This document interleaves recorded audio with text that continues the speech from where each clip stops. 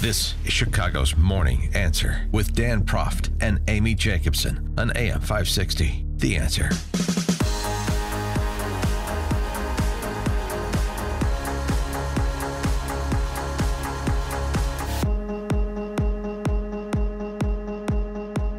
Good morning, Dan and Amy. Well, talk a lot about pre-K through post-secondary education on this show. The press corps and politicians focus on inputs. Never shall they connect them to outputs. So it's interesting to note this report announced yesterday, creators of the ACT test, announcing that scores for the class of 2018 are the worst reported in decades. Math scores are in free fall, falling to their lowest mark in 14 years. Only 40% of 2018 graduates meet the math benchmark.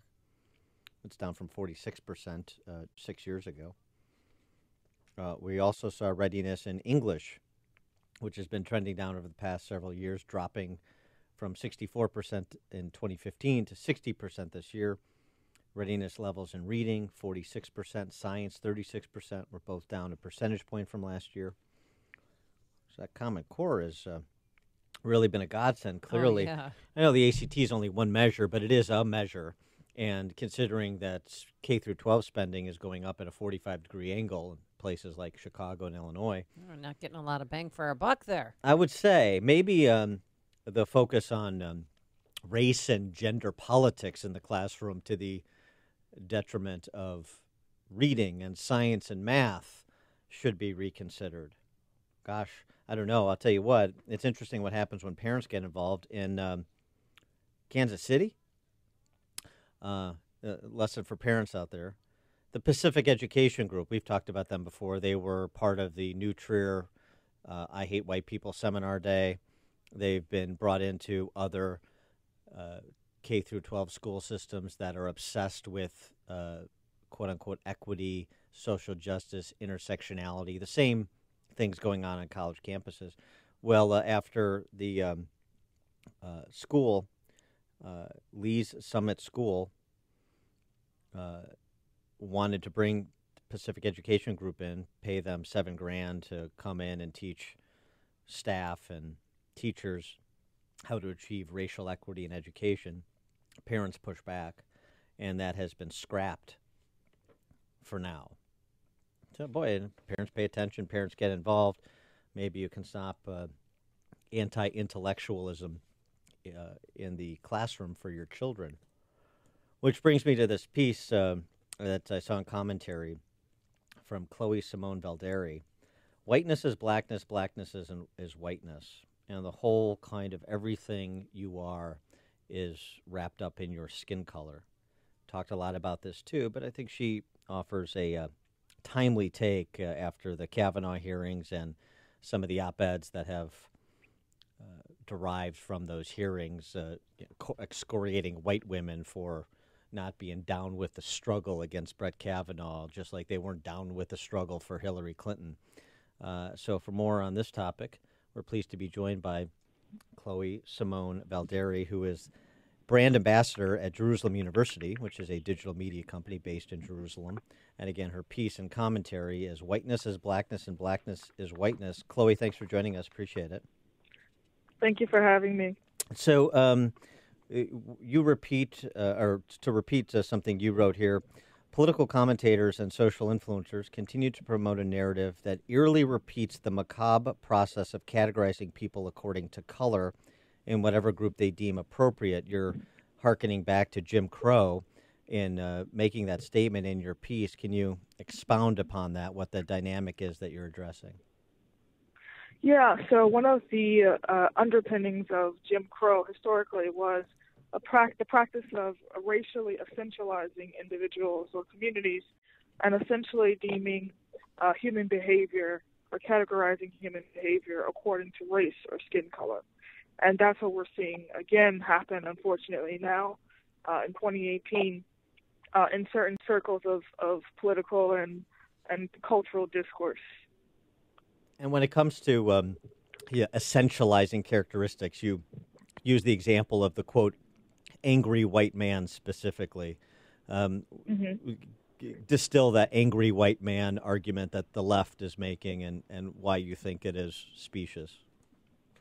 Right. So the argument goes that individuals, for example, like Kavanaugh, because he displayed or he showed signs of anger or distraughtness, if you will, that he was exhibiting that angry white male syndrome. And my sort of retort to that was, well, when Bill Cosby was convicted earlier this year, he cursed out the prosecutor, and no one in their right mind would deem that as angry black male syndrome, because we know that whole communities should not be categorized or characterized according to the individual behaviors of single members of that community. That is the definition of stereotyping and prejudging people based upon the actions of others. And so that's a way in which we've seen this return of racial essentializing of people, of individuals, in the name of social justice, even if someone was angry or indeed exhibiting a sense of entitlement. There's nothing particularly black or white about that. That is actually fundamentally human. And so why do you think it is that people who are making these arguments, like Ta-Nehisi Coates, are celebrated, and they're supposed to be sort of this new intellectual set, and the arguments that are being made by you and Eli Steele and others are not given as much attention? Well, I think that it is an easy impulse to engage in, the impulse of believing in a sort of justice that is defined by, quote unquote, evening the score. I think that is an easy thing to feel attracted to. It's not a sober political idea, or it's not a wise political idea, but I think we have impulses to believe in that, and I think that is where a lot of people are coming from.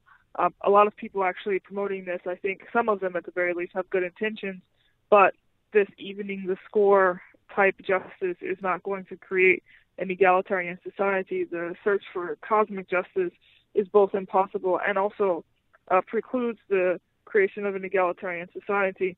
I'm not sure. I mean, obviously, to a very large degree, Ta-Nehisi Coates is certainly more popular than I am. I think that on the surface, he's a very beautiful writer until you actually unpack what it is he's saying. So I think to the extent that he is a beautiful writer, that gives him a lot more of a platform. But I do think that center-left papers are, in fact, contending with these ideas that I put out in commentary, and have been published in other papers as well, talking about these types of issues, including the New York Times and Atlantic Magazine. So I do think, to a certain extent, we are seeing the mainstreaming of these ideas that I and others like me are putting out. Chloe, I wanted to get your opinion and how you felt about President Trump the other day when he was in Texas, described himself as a nationalist. Some are interpreting that as he said he's a white nationalist, which he didn't. He just said he's a nationalist. How does that make you feel? Look, I think that Donald Trump, to a certain extent, is dog whistling to speak to his base. I don't know if he personally is. I don't think he personally is a white nationalist, but I do think that he knows what he's doing when he uses certain words that speak to certain elements of his base. There's this entirely separate question of what is nationalism in its more mild form, and what does nationalism look like in its more excessive form. There's nothing wrong with, I think, promoting nationalism in its more milder forms. Many people around the world are proud of their countries. It's a question of tempering that, and are you talking about nationalism in a sober way, or are you talking about nationalism in an excessive way, as in America to the preclusion and to the exclusion of all other people, or are you talking about American exceptionalism for the purposes of contributing to other people around the world? And I think that question is the central question that people need to keep in mind when hearing the president's rhetoric and when trying to parse and unpack what it is he means when he says these types of words. Yeah, I mean, look, I think that distinguishing nationalism from jingoism from exceptionalism is a difficult conversation to have at a rally of 100,000 people. I also think it's a difficult conversation for the D.C. press corps to assimilate, because they don't know the differences either. I mean, they're That is a crew that is full of people who are not exactly deep thinkers or intellectual giants either. So, so our political discourse sort of uses cheap handles. Our politicians sometimes use cheap handles in their discourse, and I think that was probably more the case with Trump than anything else. I would just add one more thing. I would say, be that as it may, that it is difficult to communicate intellectual ideas to a large crowd. I think that the president, being the president of the United States, has a responsibility to cultivate an educated populace. And this may not be on his agenda, but I do think that at the very least, the spirit of the presidency and the office of the presidency should communicate that. Yeah, that's a fair point. I agree with that. Let me ask you one more thing about your piece, because I think one of the arguments you made was really interesting. If whiteness is a thing, the way that Coates and others are promoting it, then blackness is a thing too. And so these intersectionality advocates end up being very restrictive with respect to what it means to be white, but also this, put minorities on notice. They're also going to be very restrictive with respect to what it means to be black or Asian or some other race or ethnicity. Yes, it contributes to the idea that stereotyping should be in vogue, should be a popular thing to do. I think we saw this when Ta-Nehisi Coates wrote about Kanye West in the Atlantic magazine, where essentially by trying to draw a line to define what he thought whiteness was, inevitably and inadvertently drew a line about how he defined what blackness was, which is the exact opposite of what we've been attempting to fight for, at least historically in the civil rights movement, and certainly from an artistic perspective. If you look at, and I talk about this in my piece, if you look at the black artists of the Renaissance, the Harlem Renaissance movement, and others who are historically part of the civil rights movement, the idea of freedom entails the freedom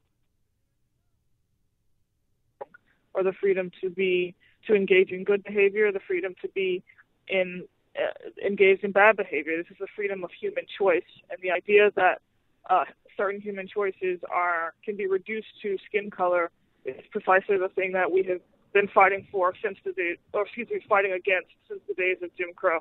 Yeah, and your piece, it should note, speaking of black intellectuals, starts off with one of my favorite quotes from James Baldwin. So, to your point, she is Chloe Simone Valdari, brand ambassador at Jerusalem U, a digital media company based in Jerusalem. The piece and commentarymagazine.com. Whiteness is blackness, blackness is whiteness. Chloe, thanks so much for joining us. Appreciate it. Thank you so much. And she joined us on our turnkey